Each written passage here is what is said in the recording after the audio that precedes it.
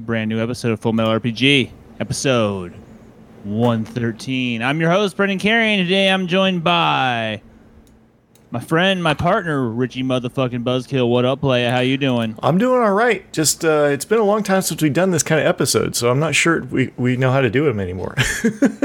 What kind of episode is that? A normal episode. A normal episode? Normal Has it been that long? It's been like a month and a half since we did a normal Has episode. it really? Holy fucking shit. All right.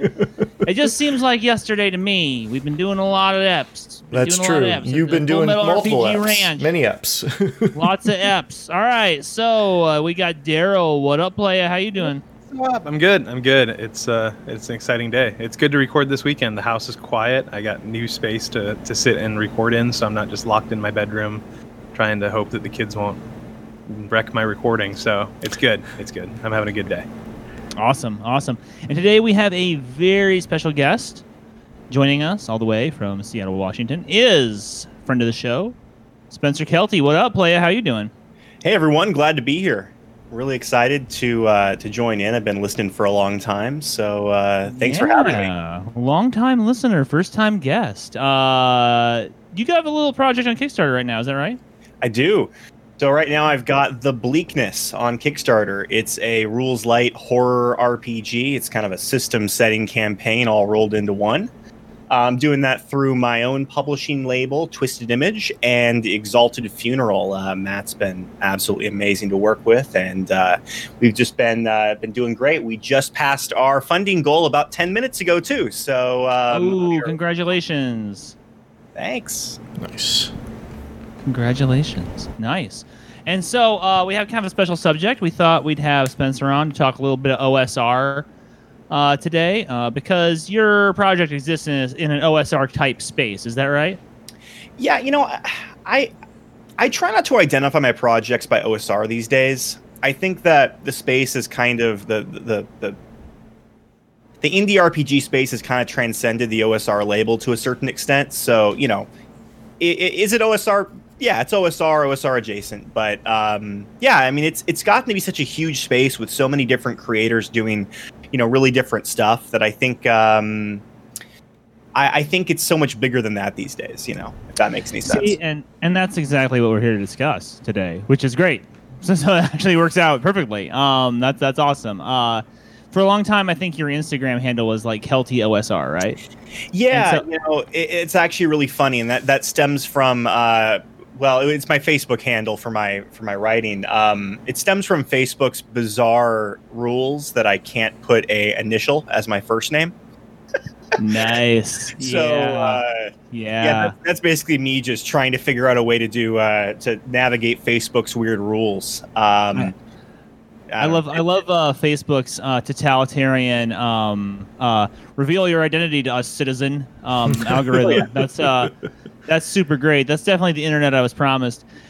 Anyway, so yeah, we have a lot to discuss today, and we're very excited to get right to it. Let's go ahead and do some shout-outs, huh? What do you guys think? You want to do some shout-outs? We have had so much activity in our Patreon community, and we've been kind of like out doing Cyberpunk characters and shit, and so we haven't had a real opportunity to shout out to some Cyberpunk patron types, and so now we're going to go ahead and do it. So I'm just going to start at the top. I'm going to go ahead and read it down. I wanted to say thank you to our friend Xander, who came in hot for the show. We got Mr. Tepes. Thank you so much for your pledge. We really appreciate you. Then we go back down to our homie Patrick. Hit us up. If you're ever on our Discord community, come find our friend Kirby. He's like on our Discord all the time. He came in hot, big pledge. Our friend Alberto, who longtime listeners of the show will totally know Alberto. If you're a friend of ours from Instagram, you'll know Alberto 5 to midnight. He's kind of trying to show up on our Discord community now too. So if you want to interact with him, come down, hang out. Our friend Woodfin hit us up Hell for yeah, some Woodfin. Patreon What up? love. Yeah, that's one of the RBK crew. What up, playa? Our good friend Casey showed up. We haven't seen Casey in a hot minute. It's been a while. It's nice to know that we're still on Casey's radar. Hope you're doing well out there, man.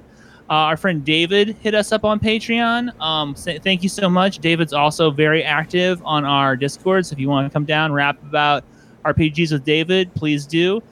Our good friend Wolfmungus, always in our thoughts. Wolfmungus. Fucking, dude, he's like a titan of the fucking Full Metal RPG cult. That guy, he's like cultist number one. You know what I'm saying? First among equals. He upped his pledge. Just throwing it out there. He just dinked it up just a little bit. Our friend Paul, who was on the show when we were doing our characters and stuff.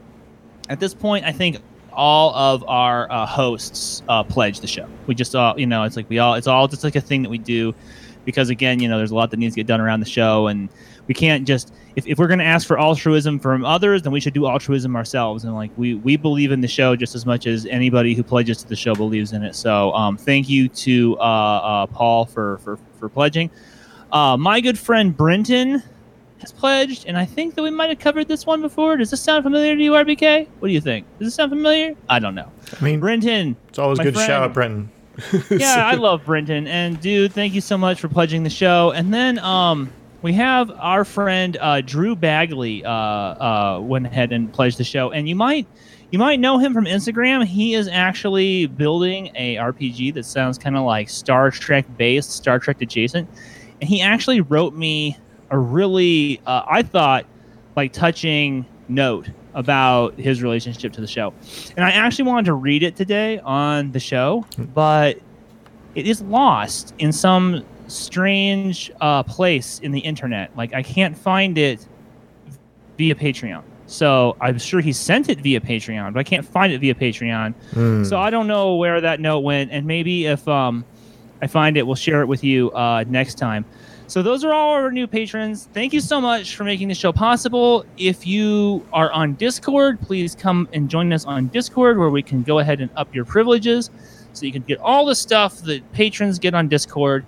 And if you're just a listener and you're looking for a cool RPG community where you can come hang out with like-minded people, talk about obscure games, drop hot takes, mix it up a little bit, maybe even find a game with some new friends, then find us on Discord. We have links in FullMetalRPG.com on our link tree and on our Facebook page. It's very easy to get an invite, very easy to get onto that incredibly supportive and communicative community. So before we move on to the black hole, and I know everybody is just super stoked to hear the black hole, right? I thought I'd read some iTunes reviews. What do you guys think? You guys want to hear some iTunes reviews? Of course. I'm always up for iTunes reviews. Good, bad, or indifferent. Exactly. We asked for some iTunes reviews, and we got some. And it's nice to get the reviews. I like getting reviews. Even the bad ones. The bad ones are also good ones, ironically, sort of strangely. All right, so March 16th, our friend Slow Travel left a 5-star review saying, "Thank you very much. FMRPG is top-tier podcasting. No lazy filler episodes. Every episode is thoughtful and absorbing. It's like sitting in on a really substantive conversation with friends. Highly recommend. Great Discord community." Hey, so you heard it there from Slow Travel. Show up for the podcast. Stay for the Discord community. And thank you so much. Thank you so much, Slow Travel, for your review and for your kind words. We really try. We really try. It means a lot that you said that. We got our good friend Haxmore. Haxmore's also left us a nice 5-star review. And they say, there are dozens and dozens of RPG podcasts out there that will give you, quote, 5 simple GMing tips, end quote, each week. FMRPG isn't one of those podcasts. If you are interested in stepping back and considering the bigger picture ideas like how society shapes games, shapes the games we play, and how the games we play reflect back that society to us, then you will find lots of thoughtful discussion here. It isn't all heavy philosophical and critical discussion, though. The hosts keep it light and enjoy talking about their favorite hobby together. And let me tell you that that's a huge confirmation of what it is that we're trying to do here, because anybody who's been with us for a while knows that the show has gone through a number of sort of like incarnations, like iterations, and that's the latest one, and I'm very excited. I'm very excited that we're kind of like really. I feel like we're really communicating to people with this.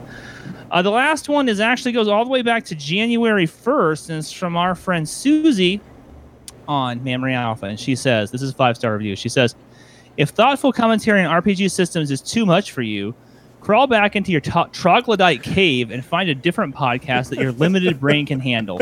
This one isn't for you. This one is great with hosts who aren't afraid to touch on subjects that need to be talked about, whether about systems or the community." And Susie, thank you so much. We love you. We love Memory Alpha. We love what Memory Alpha stands for. And the people, including Ashley, are one of our co-hosts that is on that show. So we consider ourselves to be part of the Memory Alpha community, and we're very happy to have the Memory Alpha community be part of ours. If you listen to that show, you are always welcome here, and you're also always welcome on our Discord. So thank you so much for those reviews, and we always need more. We always need more. The Chuds are after our stars.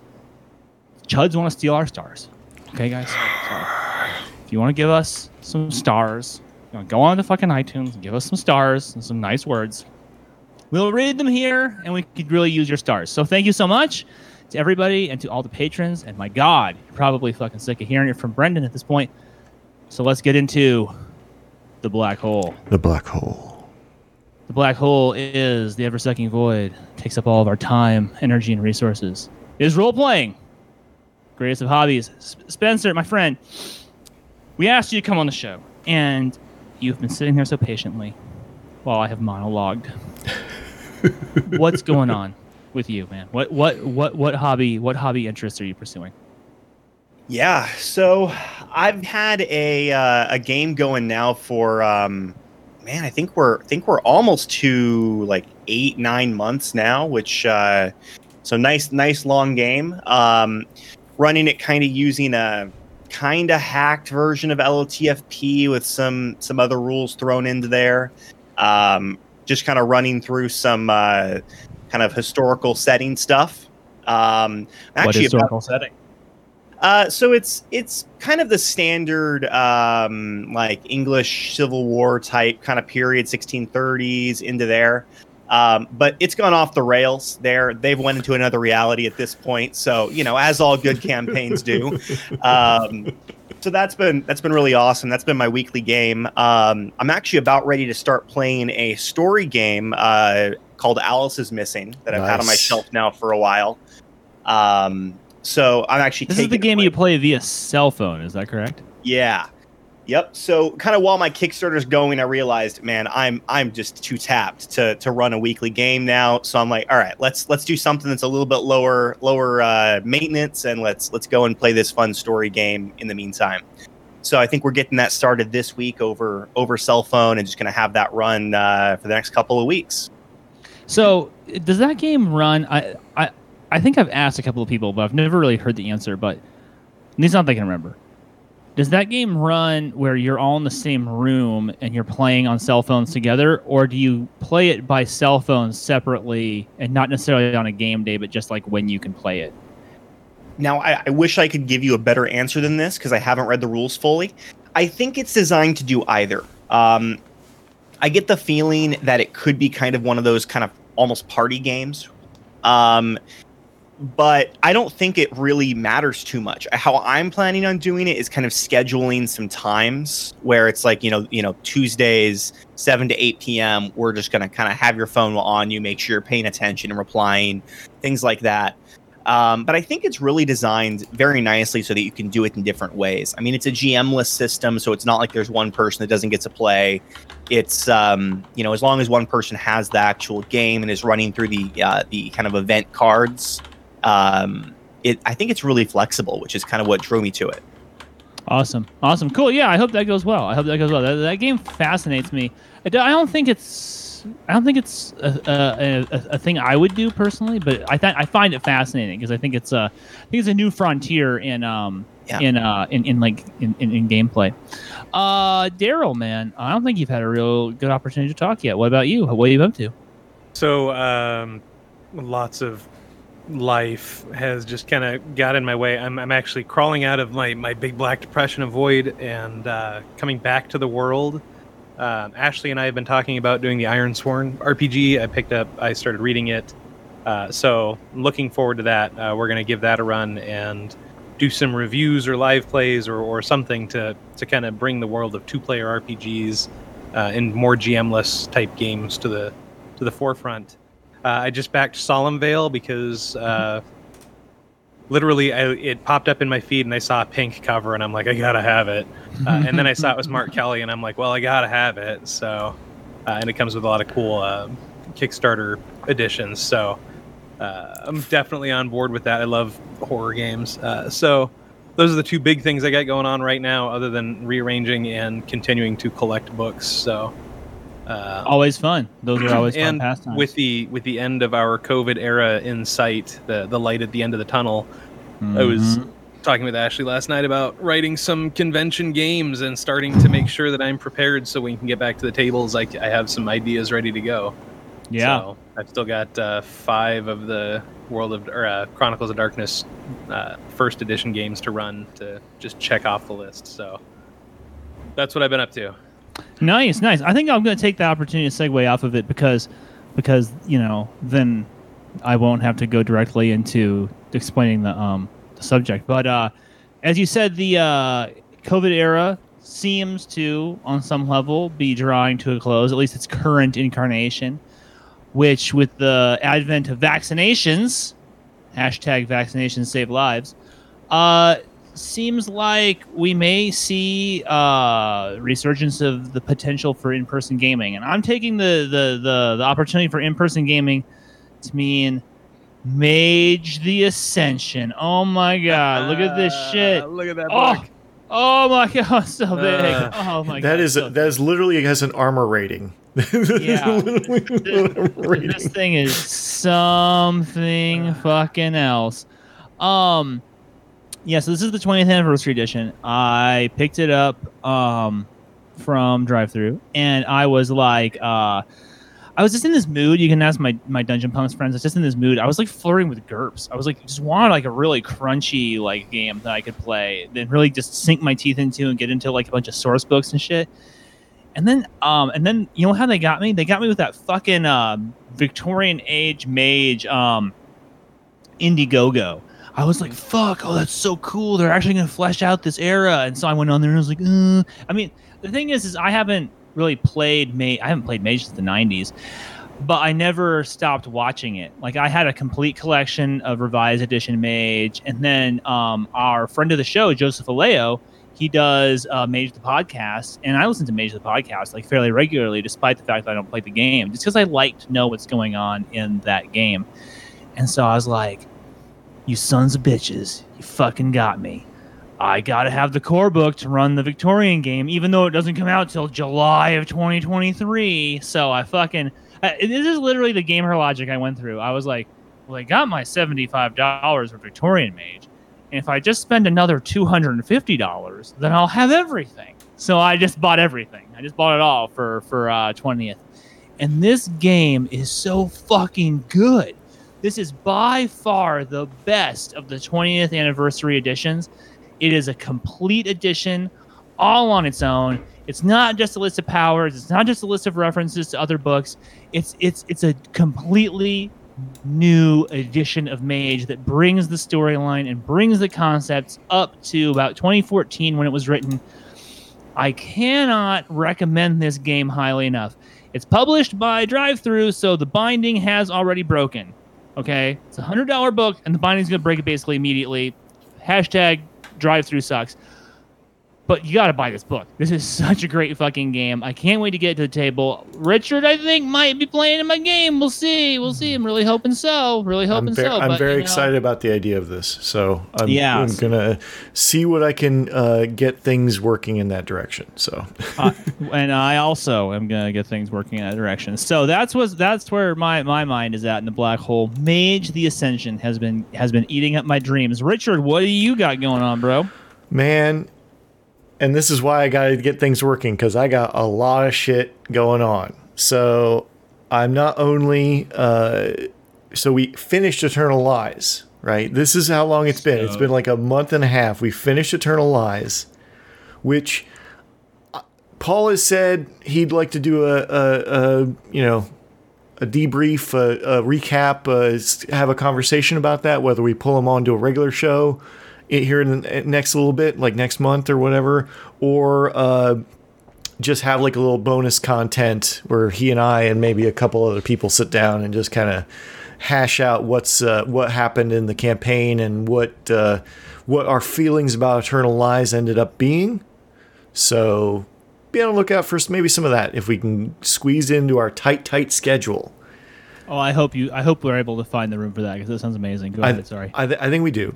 And then, so after that was over, Nolan stepped up, and we're now playing 13th Age. It's a short mini campaign, 3, 4, 5 episodes, whatever.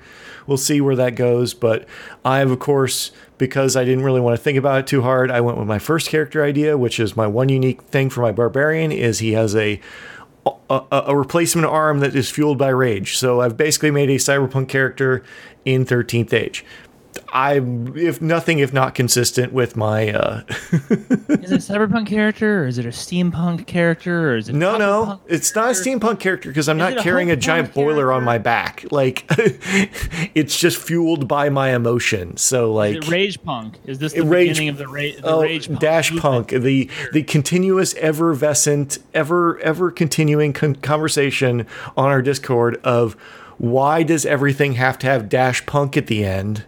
Dash punk, and then there's now they were talking about punk and punk, and I was going to do punk by 4 and say that how all the other previous punks were selling out and we're not really giving anything. Speaking of punks, I did get a copy of my copy of Tomb Punk in. Alan Barr wrote it as like he literally said, I had to get this out of my head. It's not good or tested. I just had to get this out of my head. So like, I think it's better than he gives it credit for. So, and somebody else published it. Outland Entertainment published it. So it's not cool. Yeah. So, and that was my light hitting the ground. Fun times. And then I also started with some of my college friends another online game where I'm playing Eberron on Fridays. Wow! Which version? The newest version, 5th Ed. The new version of Eberron. Yeah. So I'm playing an alchemist in Eberron right now, and we've got a mission from a wizard, and we're off wandering through the mountains and got attacked by wolves. So, oh man, I have a real soft spot for Eberron. I feel like Eberron got a real raw deal with the changeover from 3.5 into just other stuff. I think, man, I love me some fucking Eberron, bro. Anyway, yeah. Enough of that. Yeah, and it's been fun so far. We're just kind of getting some short sessions on Fridays going for that. So fucking cool, dude. I can't wait to hear more about that. And then I got one more thing I have to talk about. Turn into a regular Ashley over here, bro. Well, it's been it's been a month and a half since I've been to the black hole. It's important for me to testify, and Wolfmungus ran a Soulbound game for one shot, and I got to play in it. While I am not an Age of Sigmar stan, as everyone seems to be that is anywhere near it, I thought it was pretty fun. I thought it was a pretty good game. Wolfmungus did a great job GMing for something that seemed to be a very nebulous written adventure that he was running. So it reminded me a lot of kind of Exalted without kind of the bad pretense.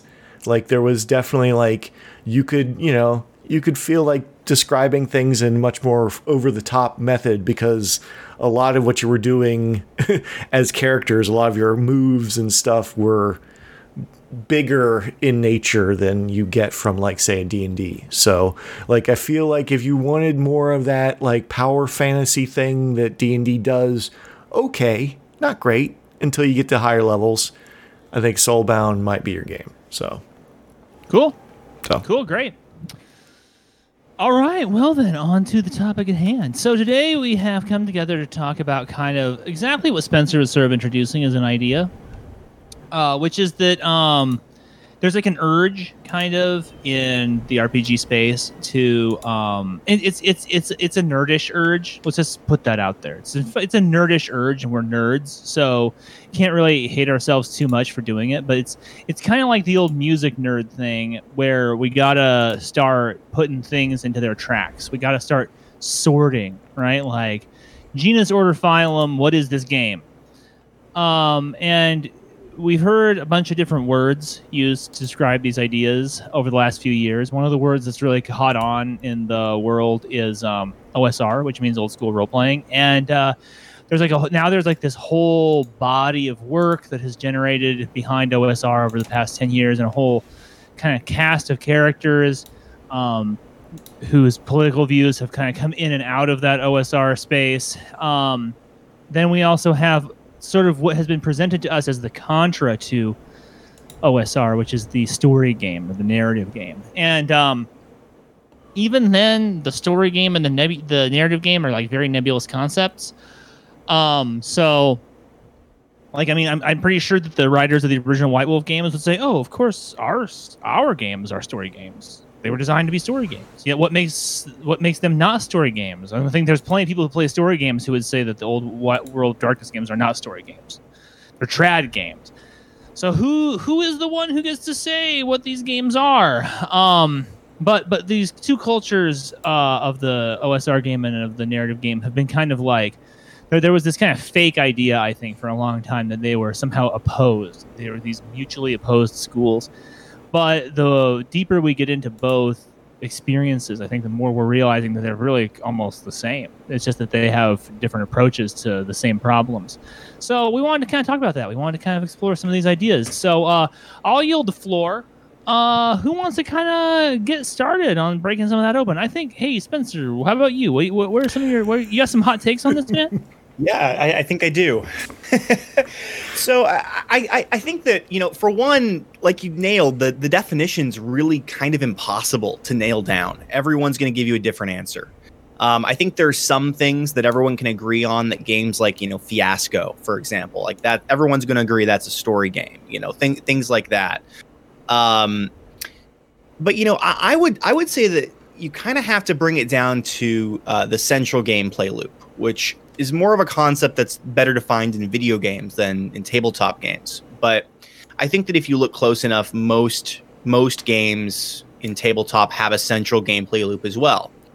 Traditional D&D type games, it's, you're looking for a quest. Once you have that quest, it's going to take you to a location where you're going to go systematically through areas, doing a certain procedure. It depends on the game, whether that is looking for hidden things, whether that's fighting enemies. That gameplay loop differs a little bit from each game. I would think I would posit that the line where you have OSR or traditional games versus a story game would be if that gameplay loop is story driven or mechanics driven. Because even when you go to the furthest reaches of rules light, I think that still makes sense. Like even in a game like Morkborg, for example, where if you got rid of all the fancy graphics, there's 3 pages of rules.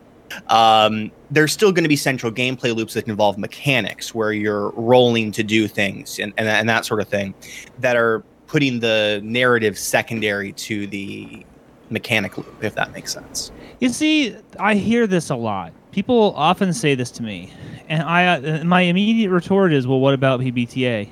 PBTA basically says the moves snowball. So you actually can't. The idea of the story is that the mechanic generates the story, right? That where you come in on that full success, partial success, success with consequence kind of thing, that is this intrinsic mover of the narrative itself. Yet I don't think anybody in the PBTA space would suggest that the PBTA games are not story games. I think a lot of people actually hold them up as being sort of good or bad, kind of like the epicenter of what's going on with story games right now. Yeah. Yeah, I would agree. I think Powered by the Apocalypse is kind of the mecca of all of that, at least currently.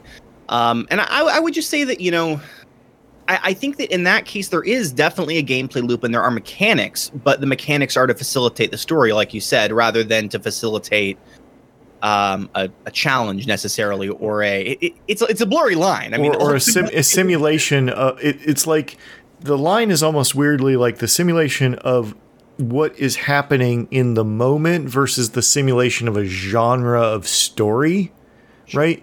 So like PBTA, a lot of them have diverged into this like very much like a simulation of a genre of story, where OSR and a lot of traditional games are very much about a simulation of the world.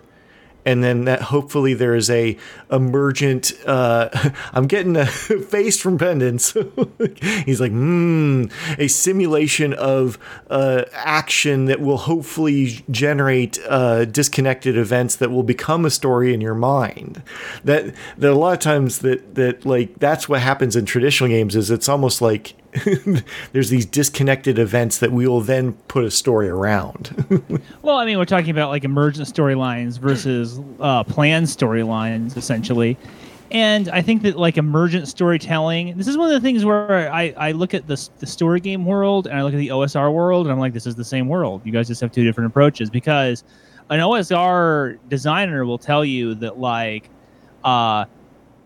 it's not about character classes. It's not about powers. It's not about crazy backstories. It's about going out and doing stuff, and then the storyline is an emergent narrative.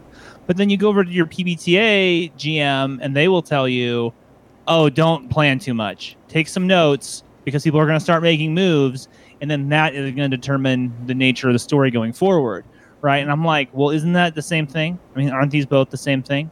Like, how is it that they are considered to be on opposite ends of a spectrum? And maybe if they're not even on opposite ends of a spectrum, they're at least occupying different portions of like the same matrix. Yeah. So, sorry, go ahead. So I have to admit that I had a misconception about OSR until starting to think about the subject for this podcast. And what I'm hearing from everybody kind of confirms that, is that when I think OSR, when I thought OSR for like the past few years, listening to Richie and everybody talk about it, I was thinking in terms of mechanics, like how crunchy is it? Because my experiences with early D&D, like second edition, very crunchy and numbers based. But when I started to look at the definition from Wikipedia of what OSR is, the definition is that the general ethos of OSR style plays emphasizes spontaneous rulings from the referee over set rules found in the book. And kind of after doing some digging into that, the very definition of OSR seems to be more of a free-form storytelling format over, say, with like Advanced D&D, all the modules that came out that shoehorn you onto a set of rails that you're walking down, that you have decisions to make and some random outcomes from rolling dice. But for the most part, the story is there, and you're just hitting the beats in the story as written. And so thinking back to like my earliest stuff, watching my sister prepare for her games, creating maps, creating stories on the fly, and then session to session creating that story, I never regarded that as an OSR style, but it dovetails into that storytelling element where are we doing a creating story with the character's actions impacting the story, or are we just walking through a story? Is this a reenactment of a story that, you know, if I put Tomb of Annihilation on the table for 10 different groups, they're all going to get the same outcomes. It's all going to go the same way. Whereas a different GM just making their own campaign is going to do it on their own. So, like going into this, I was like, OSR, no, I'm a storyteller. But I think we're all going to come out to the agreement that there are a lot of similarities there. I think OSR is actually one of the more. I think OSR is a breath of fresh air in how liberating it is, and I think it's equally as liberating as when you sit down with your first story game, and your first story game is like, take all those dumb rule books and like throw them out the window, and your OSR book will basically say the same thing, which is that here's the core roles, and you really should. Usually, you'll hear this in an OSR book. They'll say you really shouldn't use these rolls too much. That's not universal, and I think that there's some room for interpretation. My friend Brenton, patron of the show, was actually kind of throwing that one at me. He was pointing out like how Mork Borg can actually take anything and turn it into a skill check because it's just difficulty class 12 skill check. So, for instance, if I'm like if I'm like having a rooftop chase scene, I can be like, okay, well, jumping from one roof to another is going to be difficulty class 12 strength check, right? And now all of a sudden, I've almost kind of like by making that ruling that you were talking about, Daryl, I've like almost made Mork Borg like very kind of system heavy because now what you roll on that check is really important, and it's a check you're only going to succeed on if you have a 0 modifier, which is very likely. You're going to only succeed on that roll 40% of the time. So, like, that kind of fucking sucks, right? You're like, your character's about to like have some severe like spinal difficulties in just a second here. How does that influence? Like, how does the call for the roll influence OSR, story game, or trad game, this weird triangle that we find ourselves in? So I think I can get into that a little bit. So I mean, if you look at traditional games, which would be like 5e, 3.5, I think I wouldn't count 4 in that group necessarily. But, 4 is his own spicy. Weird thing. That's spicy. Yeah, exactly.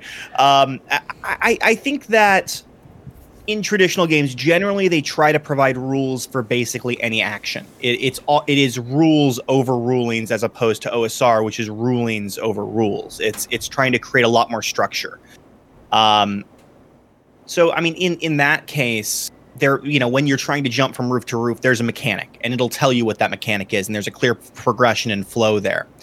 And I think that when you get into OSR, it's a lot more up to the ref. It's really up to what they want to do with the game. And that's one thing that makes me love those types of games more, is it can be as heavy or light on the rules as you want it to be, depending on the way you do things. Like, as a ref, I tend towards somewhat more of a narrative perspective, which is, if it's reasonable for you to do it, I think you should succeed. Like if you are trying to make a jump from one roof to another that the average person could make, great. I'm not going to make you roll on that. You should be able to do that. I'm going to assume that you're somewhat competent. But another GM might do what you were saying if they're running Mork Borg and make you run a DC 12 check on that. And I mean, what we're kind of coming to here is that you're not just looking at what the system is, you're looking at the specific person running it. And you can talk about what the designer's intent was, but that only goes so far. Yeah, I think designer's intent is not a motivation that we should overlook. Yeah. But I think also there is a concept that we should be looking at, which is the culture that surrounds the game. I mean, in early iterations of the White Wolf stuff, which ends up being very trad games, and they meet your definition, Spencer, of trad games, in that there are very specific rules outlined for very specific things. In the White Wolf games, they were called dramatic systems, and then I think that we really ended up hitting peak trad game in the 3.5 era. Like, yeah. I mean, I don't know if I necessarily agree that 4 isn't a trad game, but like, I think that if you were like to go into the platonic realms where like a trad game it lives, and you were to see it with your third eye, it would look a lot like 3.5. Yeah. Because I mean, this was like, I mean, this. Did you ever try to grapple anything? Which is like, shouldn't mean like if you're ever try to grapple anything in any D&D? Jesus. Yeah, but it was notoriously difficult in 3.5, and swimming itself was also like bizarrely difficult. It had there were just like columns of descriptions about like what the process was, requiring multiple die rolls and like an understanding of like the flow of the river and like who's grappling who and all this I mean, heaven forbid if you were trying to grapple someone in a river, you were completely fucked. You'd be there all night. I want to write a game all about grappling people in rivers now. Anyways. Well, I mean, did you see on our Discord, our friend Petrie posted up a game called Grapple, the role-playing game. Yeah, and I mean, and That's he's a designer and he designs little one-page games. And I mean, to me, I thought that was hilarious because there were many instances of playing those old 3.0, 3.5 D20 OGL games where it just really did seem like it came down to like, all right, well, I guess we're gonna grapple. You guys can all go get pizza and stuff. I'm gonna sit here and grapple a crocodile. So I think you're right. Those specific interactions do end up defining like what the trad game is, but what are the cultures that spell out because and this is kind of goes back to the beginning of my point, which I very nearly lost. Like White Wolf would say right in the beginning, like you just ignore all this shit. It's really more about the story. Just ignore all this shit. And so there was always this culture that was like at war with itself, even inside the White Wolf games of, do I ignore this shit or do I make you roll a bunch of dice? You know what I'm saying? And then, yeah, go ahead. Please react to me. Well, Richard, you want to go? Yeah, well, anyway, yeah, basically I think I kind of think we need a different dichotomy here than OSR and story and trad. I think trad is still okay. So I'm gonna do some reclassification. I'm gonna explain why. So hold on a second. All right. You realize I'm gonna let you think for a second and do your reclassification. We're in the Forge right now, right? Oh God! All right, sorry. I apologize, everyone. I'll back the fuck off. All right. Are we rebuilding the Forge? No. I just want to. Simulation is narrative. No. I just want to say that it's really what I would deem in most art forms the modern movement. Okay, OSR and story is a modern movement where so you had these initial games that were like the early, call it prehistory Bronze Era games, right? Which had a lot of freedom to them, but they were also somewhat difficult to fathom in the High Gygaxian that a lot of them were written in. So there's a lot of freedom there, but as time went on, everyone was like, oh, we need to be more and more simulationist or more traditional, I think, as things go on. And then White Wolf comes along and they kind of say, yeah, we're going to give you all this simulation stuff you're used to, but we're also going to tell you to ignore it if it is convenient for your story. And to me, that is where the branch of what I will call modern games, which is OSR and story games. OSR does this with the fact that like the GM is the ruler of that domain, right? They say what happens and when you roll a thing. Okay, this is the branch that we'll call OSR. Where in story games, depending on your table, you can get into. Everybody has some control over the story. They're very much.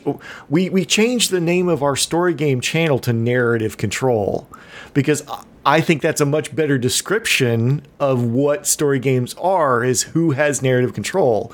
And everyone around the table has much more narrative control in what we would call story games versus OSR, where players don't have a lot of story narrative control only over themselves. They can't tell you that there's going to be a goblin behind that door, and that would be my reclassification of this idea, and so it would get you're kind of moving.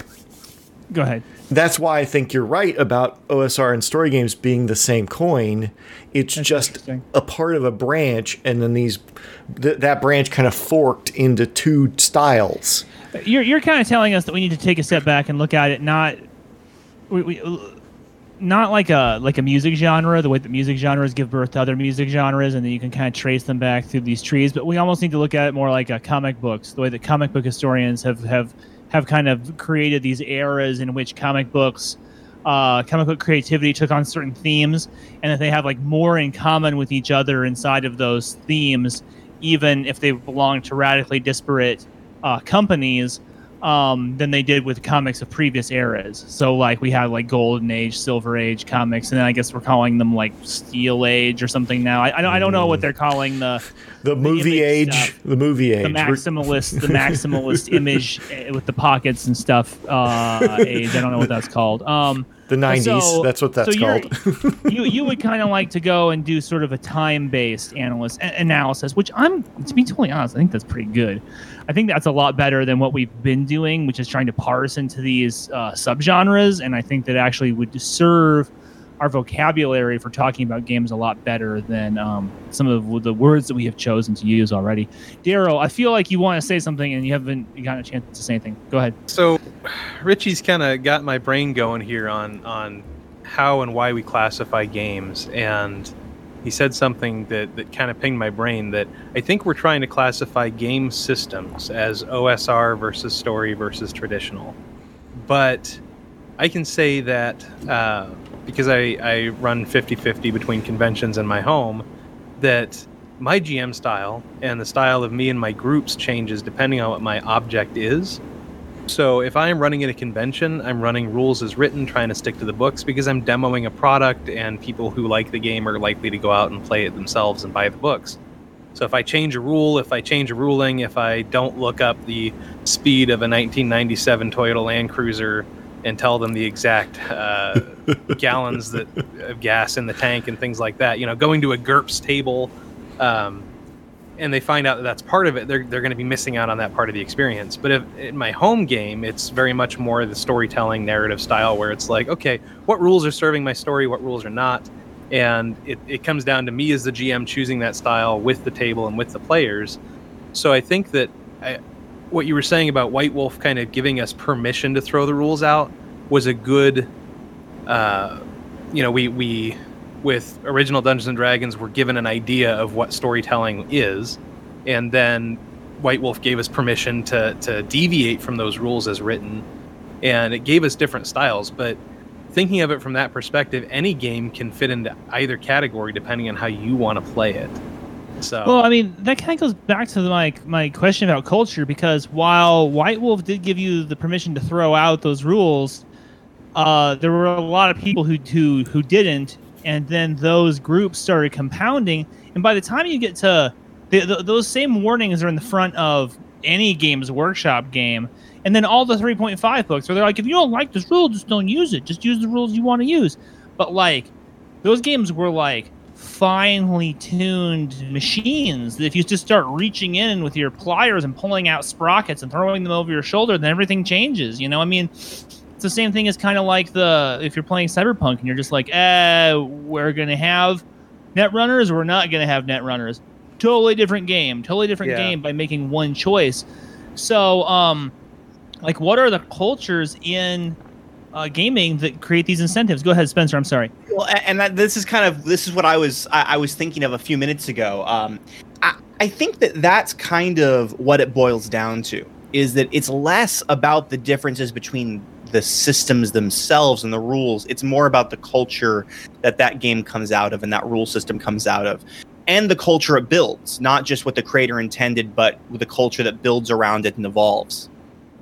This is generalizations, but in general, I think that OSR games tend to be about the challenge, about the discovery, and less about, creating something or, for lack of a better word, doing cool things. The doing cool things crowd tends to more the traditional games, kind of the more power fantasy type games. And on the narrative, the story game side, it's about creating something. Most people, I think, would say that they're looking to experience interesting situations. They're looking to build characters. They're looking to have social interactions. Not to say that doesn't happen in other games, but I think that the biggest difference is going to be the outcome that people are looking for in those games. What are you trying to achieve? And there's exceptions to this, but I think that most more serious narrative games, at least more serious story games, generally you tend to see things like some level of plot armor.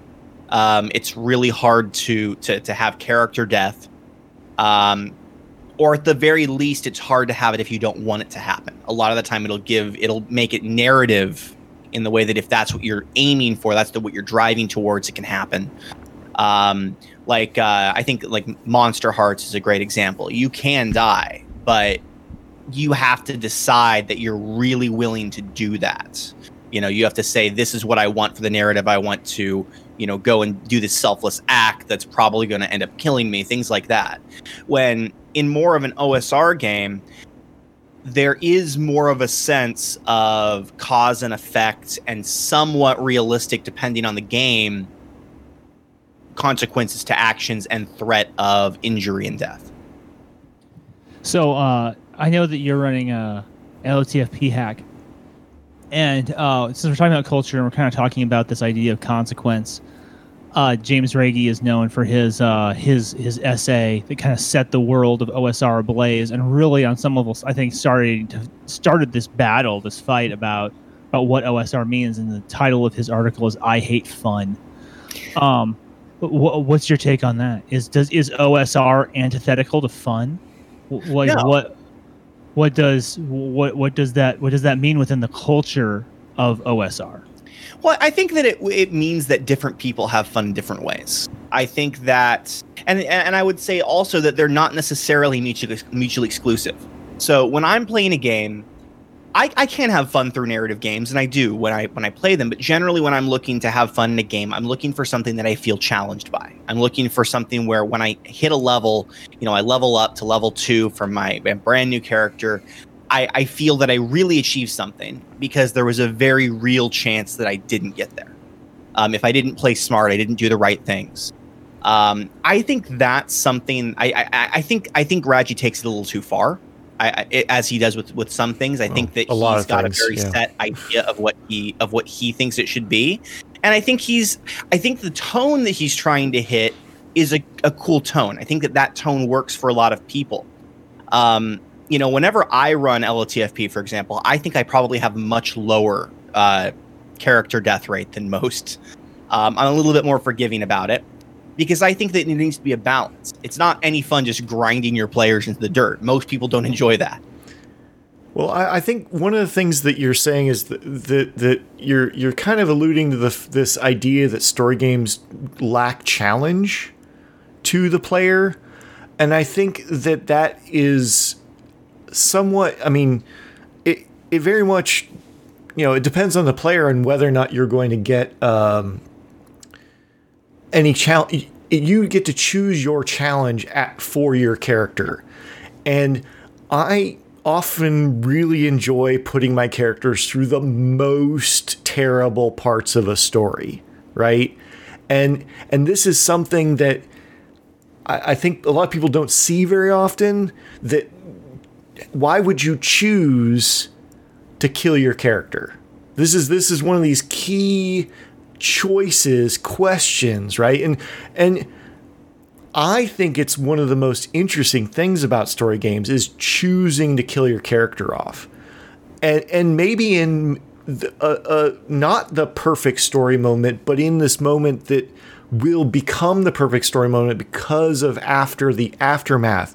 So I think both kinds of games we're talking about in this dichotomy can offer that challenge to you.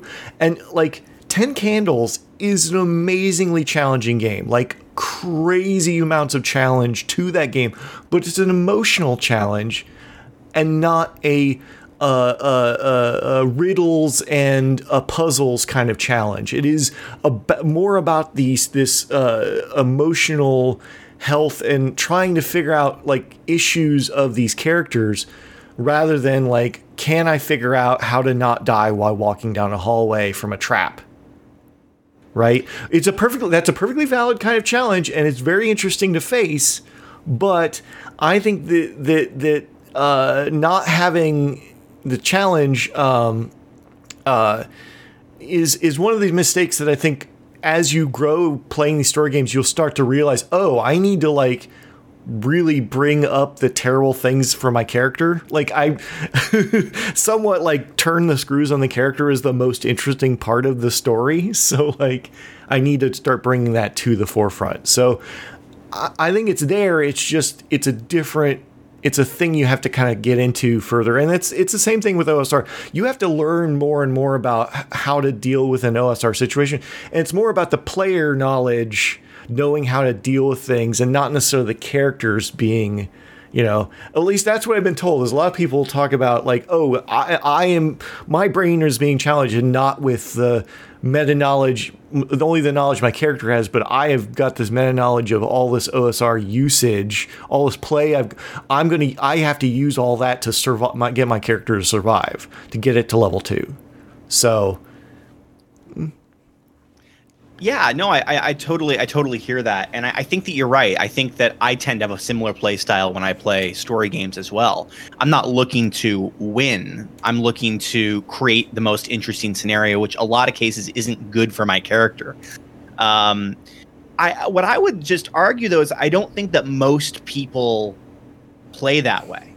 And I think that generally, which I'm not saying there's nothing wrong with that. Like, you know, people can create the fun the way they want to play it, but I think that generally, if you walk in, you know, to 10 story games, probably 8 or 9 of them, there's not really much threat of failure because the players aren't creating that sort of a narrative. So I think that totally depends on the player. I think that you're right. This is really reminding me of a discussion I had with John Wick many years ago. He was developing a system around the idea that failure is what provides story, and so the difference between a couple of different types of systems would be whether or not failure is a choice or whether it's thrust upon you. Did the system cause you to fail? Like Dark Heresy, I've never gone back to that game because the system was brutal and unforgiving. Well, you don't like 15% chance of doing anything? Not when I've been training my entire life with my laser pistol that I can't shoot anything with at 5 feet. No, I don't like playing a stormtrooper.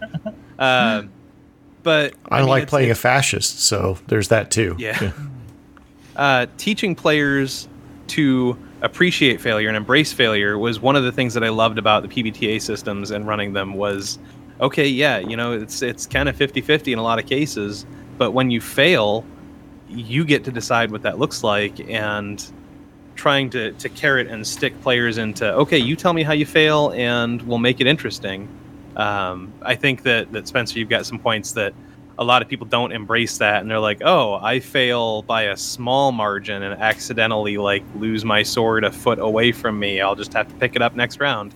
Versus I throw my sword, it embeds itself in the wall 10 feet away next to the king's head, and now I look like an idiot and I've embarrassed everybody. One of those generates story, the other generates an extra round of combat. So, choosing to fail, that making failure interesting and letting players know that it's okay to choose to fail, I think is a good hallmark of both storytelling and OSR. But keeping in mind that the system should not make that decision for you, in my experience. I played a game of Cyberpunk. The last Cyberpunk game I was in, it's, again, a brutal system, and turned a corner, got shot in the face, character dead. And it was one of those things that should have happened, and then we kind of retconned it at the last minute, and it became, well, but we can kind of make it work where you're not totally dead, you're just mostly dead, and it's like, that got a little weird too. So letting the GM, the story, kill players, to Richie's point, versus letting the rules just brutalize players to death, kind of changes the way that you think about story and OSR, I think. Well, and I think that there is, in some, with some systems and some GMs in the OSR, there is an over-reliance on forcing the players to fail in one scenario or another. I think I tend a little bit towards the camp of, in any game, if the players fail, there should be a reason why. They should have not asked the right questions. They should have not been being as careful as they should have been, things like that. I personally hate the idea of somebody, losing their character that they've spent, hundreds of hours with, unless they actually made a mistake. They did something they shouldn't have done. And it could just be that mistake is going into combat with a clearly, more powerful foe than they are, or something like that. Like that's still a failure. Failure to ask the right questions before you got into combat, stuff like that. With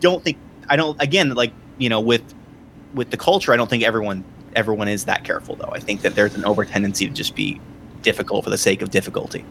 I think that's a really interesting point that you bring up because I was once running a trad game, and it was a very, very trad game. It was a 3.5 trad game, the most traddy of trad games, and I would have encounters of different levels all over the map, right? And then if you walked into this is before I had ever even heard the words old school Renaissance. It was a long time ago. I was a young man and making a lot of mistakes as a GM. I don't think that this was one of them. I had a lot of different encounters that were different levels all over the map, and if you walked into one and you were kind of exploring it, then you were supposed to kind of like have, use your character's eyeballs to assess the situation, right? And so these characters walked into a room, and then they decided to, do the thing that characters do, and I was like, oh, okay, this beholder or whatever it is just kills you all. Like, here I am, I'm rolling the dice. Look, you're all fucking dead, right? And then afterwards, I was taken aside by one of the players, and he was angry at me. He was like, "Why would you put my character in that situation?" And I was like, "What do you mean, dude? Like, it's like a whole world. It's not like when you're first level, you're just gonna walk around and you're only ever gonna meet skeletons and fucking wolves, bro. There's like the beholders are still there. It's not like you don't ever meet a beholder before you fucking become like the level necessary to kill a beholder." And he goes, "I should never encounter anything that my character can't defeat. If I don't have the potential to defeat that thing, I should never encounter it." And I was just like, I was gobsmacked. It never occurred to me that was even an idea. I came from a vampire background, so at that point, the idea of like you being like a fucking neonate who just stumbles into like an antediluvian fucking chamber or whatever, that was just considered to be part of the game. But again, the culture that this guy came from, which was heavily influenced by video games, I have to point out. In his world, it was unfair, and I had pulled this like dirty, mean trick on him, and I had killed his character because there should have been like a secret button somewhere in the world to let him, if you push the button, then a rock fell on the beholder and he wins or something. You see what I'm saying? How do you guys respond to that? I think that unfortunately, if you pulled the majority of 5e players, and even earlier, if you pulled the majority of 3.5 players, and probably even 4th edition, but again, outlier. I think the majority of people that play those systems would probably agree with that guy. Yeah, that boggles me. And that's to me one of the things that really drew me back into the fucking OSR. Because I was like, fuck yeah, man. Say we're playing Wolfherb or some shit, right? Warhammer Fantasy Roleplay. And I'm a potato farmer, and you're a dirt farmer, and you're a rat puncher, and you're a jester. And we're walking through the woods, and we see a beast man. Right, and he's like standing there wearing his like leather armor, and he's like bronzed and oily. Run immediately! Run right now! Yeah. You guys might consider running. You might consider this as an opportunity to run. But this is not what you would call a balanced encounter for your characters. And your success is neither a matter of good die rolls or like clever role playing. It's like you are fucked if you choose to interact with this thing, and that is one of the things that I kind of like about the OSR. But I do feel like the OSR has brought that idea back, but it was dormant for so long that a lot of people don't understand how to interact with it. They've lost the skill set of interacting with it in that way. And they now respond to that in this like they're being punished, and that creates this culture war between people who say OSR is for hard men, and people who play story games are soft. Does that make sense? Mm-hmm. Yeah. What do you guys have to say? So the video game analogy, talking about somebody who comes from video game, I cut my teeth on Super Mario Brothers on the Nintendo. I introduced my kids to the Nintendo era, original NES, and they would play every game for approximately 15 seconds, and then they would throw it and get the next one and try it, and they couldn't handle it. They're like, this is hard. And I'm like, it is hard and unforgiving, man. We're Nintendo era. So talking about that kind of challenge, the idea that you shouldn't be challenged is challenging to me, because literally 5th edition has challenge ratings. So that you can set it up theoretically and say, okay, this is an appropriate challenge for this group, for this many of this level of player. It gives you that mechanic to allow you to do that. But from my perspective and my background with the highly narrative games and whatnot, there's always another way around it. You know, you're talking about push the button that makes the rock fall. I am not going to give my players a button to do that, but if they can create some kind of situation to give themselves some kind of an advantage, that's what I'm in it for. And I'm not going to pull the punch. I'm not going to take the beholder away. I'm just going to say, you know, you see it, what do you do next? And if it's run away, then it's run away. And if we have this really crafty plan based on our skill level and our equipment, cool, let's try it. But I want that to be the player's choice. I just never want them to blindly walk into something terrible. And that's just my GM style, I think, is the clue by 4. I'm going to give you 3 different opportunities to know what you're walking into before you get there so that you can come up with some kind of plan to handle it. The Beastman is on the path, but you see him from a long ways away. Yeah. And I think one of those things that what we'll call trad games has done and made it extraordinarily hard to kill characters. Like, you look at Cyberpunk, we were talking about last week, it's really hard to kill a character in Cyberpunk right now, which is just disgusting to me. It's extraordinarily difficult to kill a character in 5th edition. Extraordinarily difficult to kill a character unless they take like massive damage, and there's some trad rule about that somewhere. But if you, it's bell curve. It's bell curve. But you have to pass all these death saves, right? You have a 50-50 death saves, and you have to fail it 3 times. The statistics on that is just ridiculous. Yeah, it's edge case if you die. Right. A lot of these traditional games that kind of steer towards the power fantasy side, which is, let's be honest, the majority of what's popular in that style of gaming, it's really hard to kill a character. Like, it just is. And so that, I think, is one of the reasons that OSR feels so fresh when you first discover it when you only have played D&D. It's like, oh shit, I can actually die here. I feel in danger. Like, this adds to my level of immersion. It's the same thing with a story game. Like, oh, I'm in complete control of everything. You know, if I want to be, if we all collaboratively want who's in control, who's narrative control, that's incredibly refreshing. So, but and that. I just kind of everybody keeps coming back to the word culture, like keep talking about culture.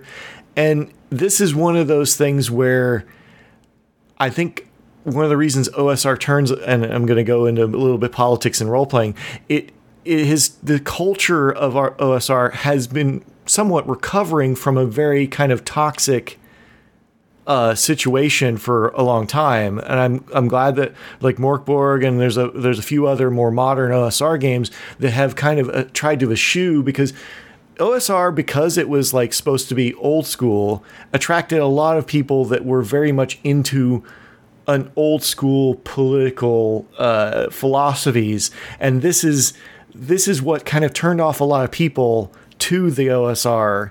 I still get some of this from even some people that are hardcore role players. Like, they don't know that there are games that aren't, the white supremacist OSR game that I'm not going to say the name of, but like, this and where, a lot of people call story games the crunchy granola hippie bullshit.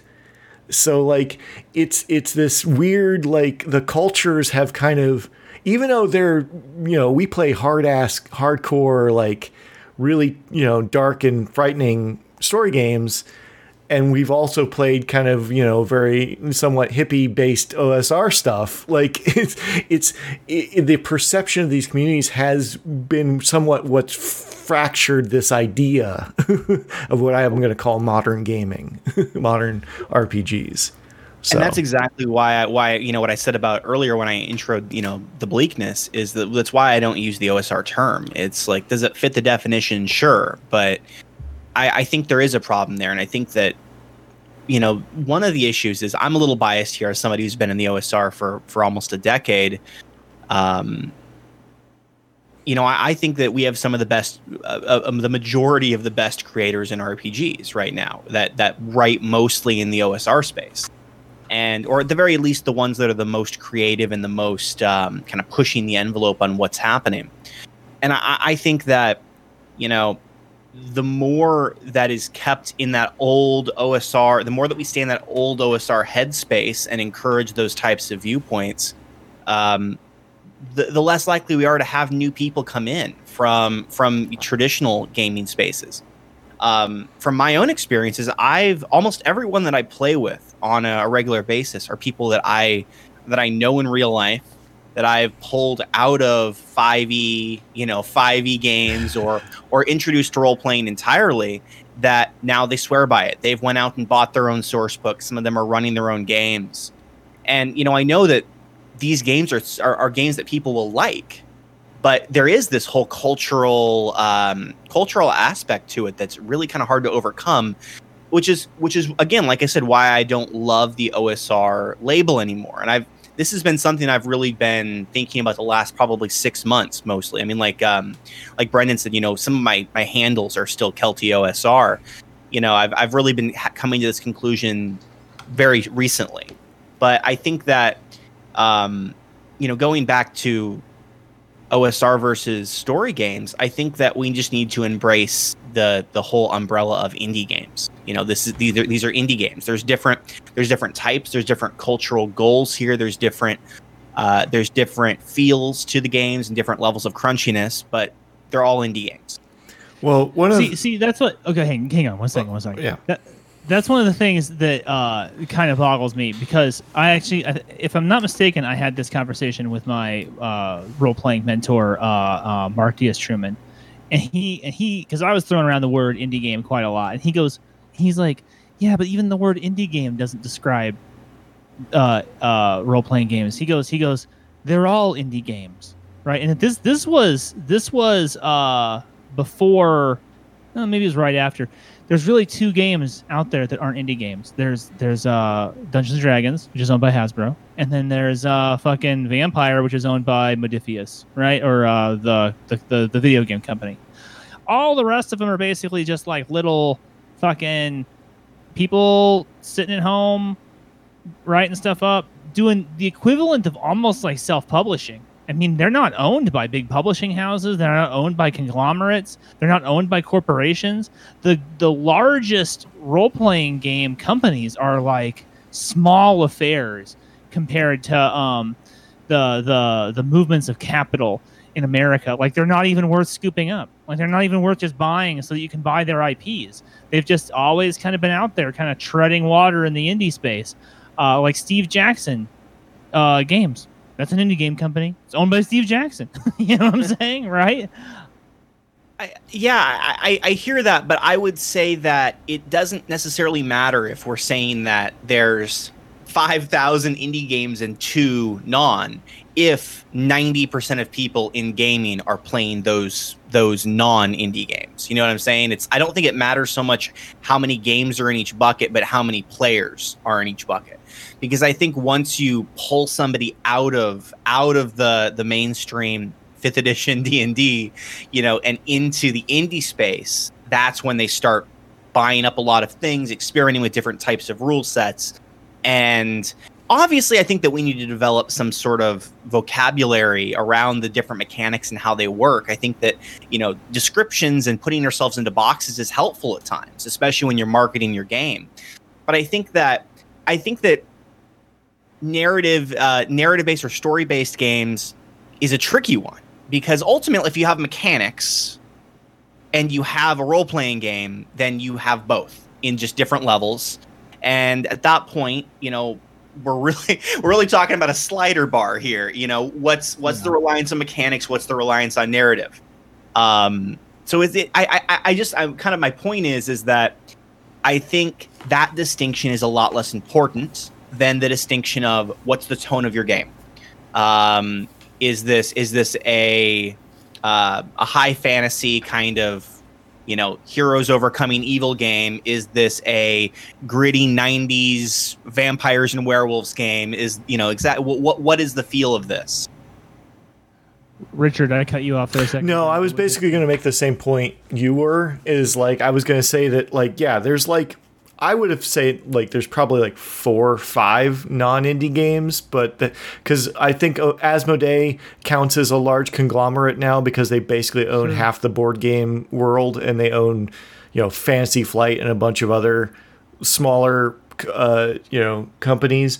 But This is why Handers on Andrews McNeil. right, Yeah. it's Overlight and not Kids on Bikes, but not Tales from the Loop. Anyway, there's a bunch of these games that are published by Asmodee through Fantasy Flight and a couple of Renegade Games and a couple other things that are but the point stands that there's almost no way that's not indie games. Now there is this kind of aesthetic that kind of comes with the story game people kind of started trying, they're trying to claim the marketing that is the indie record space, the kind of small publishing, and OSR definitely has that as well, but that's just kind of one of those things that they picked, right? It's just a marketing term. Yeah, And there's something going on there. There's something that I think you have a real point there about the aesthetics, because you get into the indie space, if we're gonna call it that, and you see a lot of very kind of cute looking stuff. There's this kind of indie cute look, right? And then there's the OSR crowd that's like the chewing with your mouth full at the dinner table aesthetic, right? And then but black t-shirt with stains all over it. Yeah. Yeah, but I think that the longer that these two conversations go on, the more we're going to see crossover between the two. I think we're going to start seeing cute OSR games, and I think we're going to start seeing real nasty story games. At least I hope we start seeing nasty story games, because I love nasty shit. Well, you finish Now, your Richard, game and then we'll see it. So yeah, well, one of these days. Richard, how are we doing on time, man? I got one last we should question. probably wrap up. We're at hour 10 or so. So Okay. Well, I have one more question for the group, and then we'll wrap it up there. So, a lot of what I kind of keep hearing is that OSR means life is cheap, and story games means life is precious. What do we think about that? I mean, it's And just if we agree with that, what does it mean?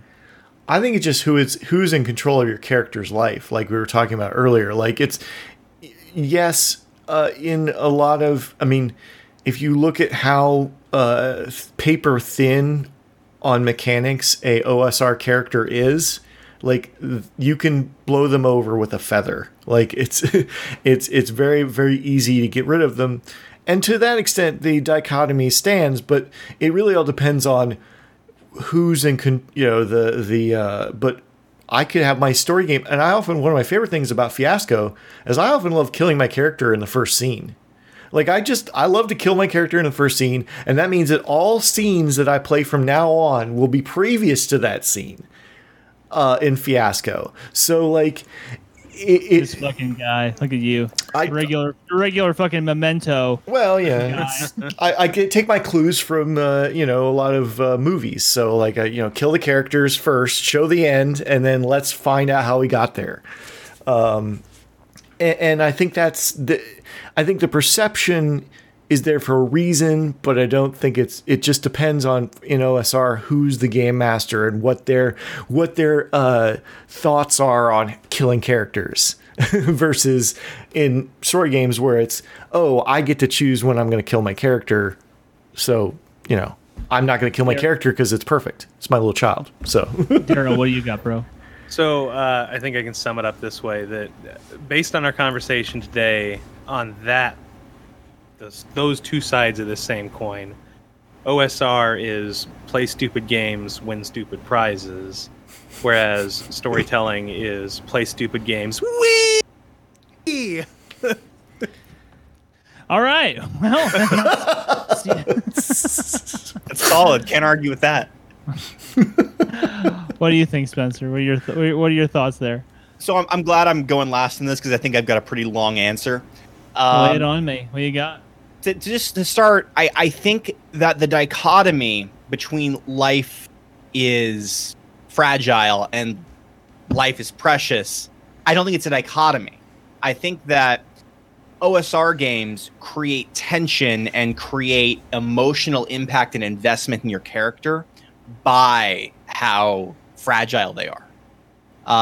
There's a balance there. If you make them too fragile and you're a really hard DM and you're killing characters left and right, nobody's going to make that connection. Nobody's going to get invested in their character. But if you balance it right, the very fact they could die at any moment makes it so tense. And on the other hand, story games make you invested in your character and make you believe your character is valuable by letting you fully shape what happens to them in the world that they live in. So it's basically two alternate versions. It's in getting invested by investing your energy into your character, or your energy into your character's actions and making sure that they're smart and they're engaging with the world in a way that is going to let them survive. I want to just say, you know, something that I really tried to do in the Bleakness on Kickstarter now. Plug. Always be plugging. One thing I really tried to do in the Bleakness was really dive into that kind of relationship, that kind of OSR version of that. In my first drafts of the rules, I basically said that once you lose your character, that's it. You're done with the Bleakness. I eventually realized that was a little rough. You know, obviously you don't want to go to a game session and, you know, it's a 3-hour game session. You die 20 minutes in. It's like, well, now I'm sitting here doing nothing. And kind of I came to a balance. I'm not going to spoil it, but basically the balance is that, to sum it up quickly, if the party dies, that's it. If the entire party dies, you never get to experience the Bleakness again as a player. Basically, you know, you have the situation in the game, and I think this is really kind of goes back to my overall philosophy on how to run games, is that success is so far from guaranteed that you start to question what success is. What am I really trying to achieve here? The stated goal eventually isn't the goal anymore. The goal is to, you know, whatever you want it to be, whatever comes through emerging narratives. Is the goal to survive to the next village? Is the goal to answer this question that I've had? Am I trying to figure out something about the world? Am I trying to figure out something about my character? Am I trying to, live up to some ideal? Through emerging storytelling, which is kind of a story game thing, you can really figure out what matters to you and create that emotional impact through the struggle of the world and the world not being your friend. Anyway, long way to answer that. So, thank you so much for being on the show, Spencer. We really appreciate you coming on today, and thank you for participating in this conversation. I don't know that we answered anything for anybody. I don't know that I answered anything for myself, but I certainly, I certainly have some grist for the old mental mill. Spencer, before we go, just want to do one more real quick pitch for your game, and then tell everyone where they can find you, Kickstarter, Instagram, etc., if they're interested in following up in the work that you do. Totally. So just to sum up, The Bleakness is a indie rules light horror game. It's got an extremely streamlined rule set that gets players in the game in 5 minutes. It uses statless, classless, and levelless mechanics. It's meant to be a short campaign, so it's perfect as a change of pace. You know, you have your long-term 5e game, your long-term Call of Cthulhu game, whatever you're running. This is great if you want to break for, 2 to 5 sessions to run something else. Everything that it needs in the book. It's got over 100 encounters, about 4 dungeons.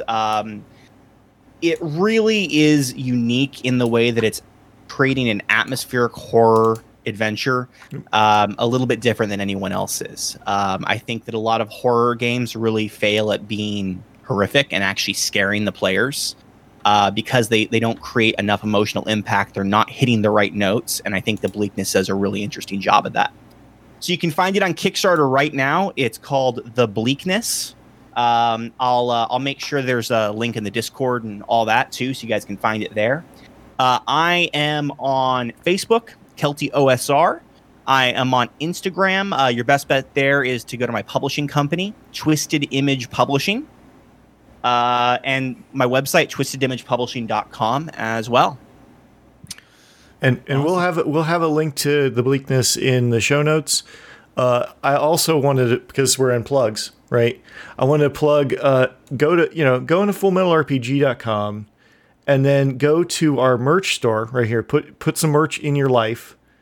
And then you can show your old school, of course it's not, there we go. You can show your old school threads, because we have the old school logo that's a very cool old English style font on, and of course the only two choices for color are black and red. So you can get black with white on it, or you can get red with white on it. Those are the only two choices, and they're really cool. Show your old school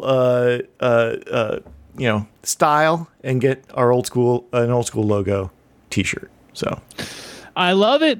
Well, gentlemen, thank you so much for joining me for another episode of Full Metal RPG, and thank you so much to our cultists and to our patrons and to anyone who's taken a listen. If this is your first episode, or if you've been listening to us for a real long time, we really appreciate you. Please check out our Patreon, our Discord, and if you enjoyed the show, please leave us a 5-star review on iTunes. It does help people find us and give them the same access to this content that you got. All right. Well, thank you all once again. Have a good night. Good night.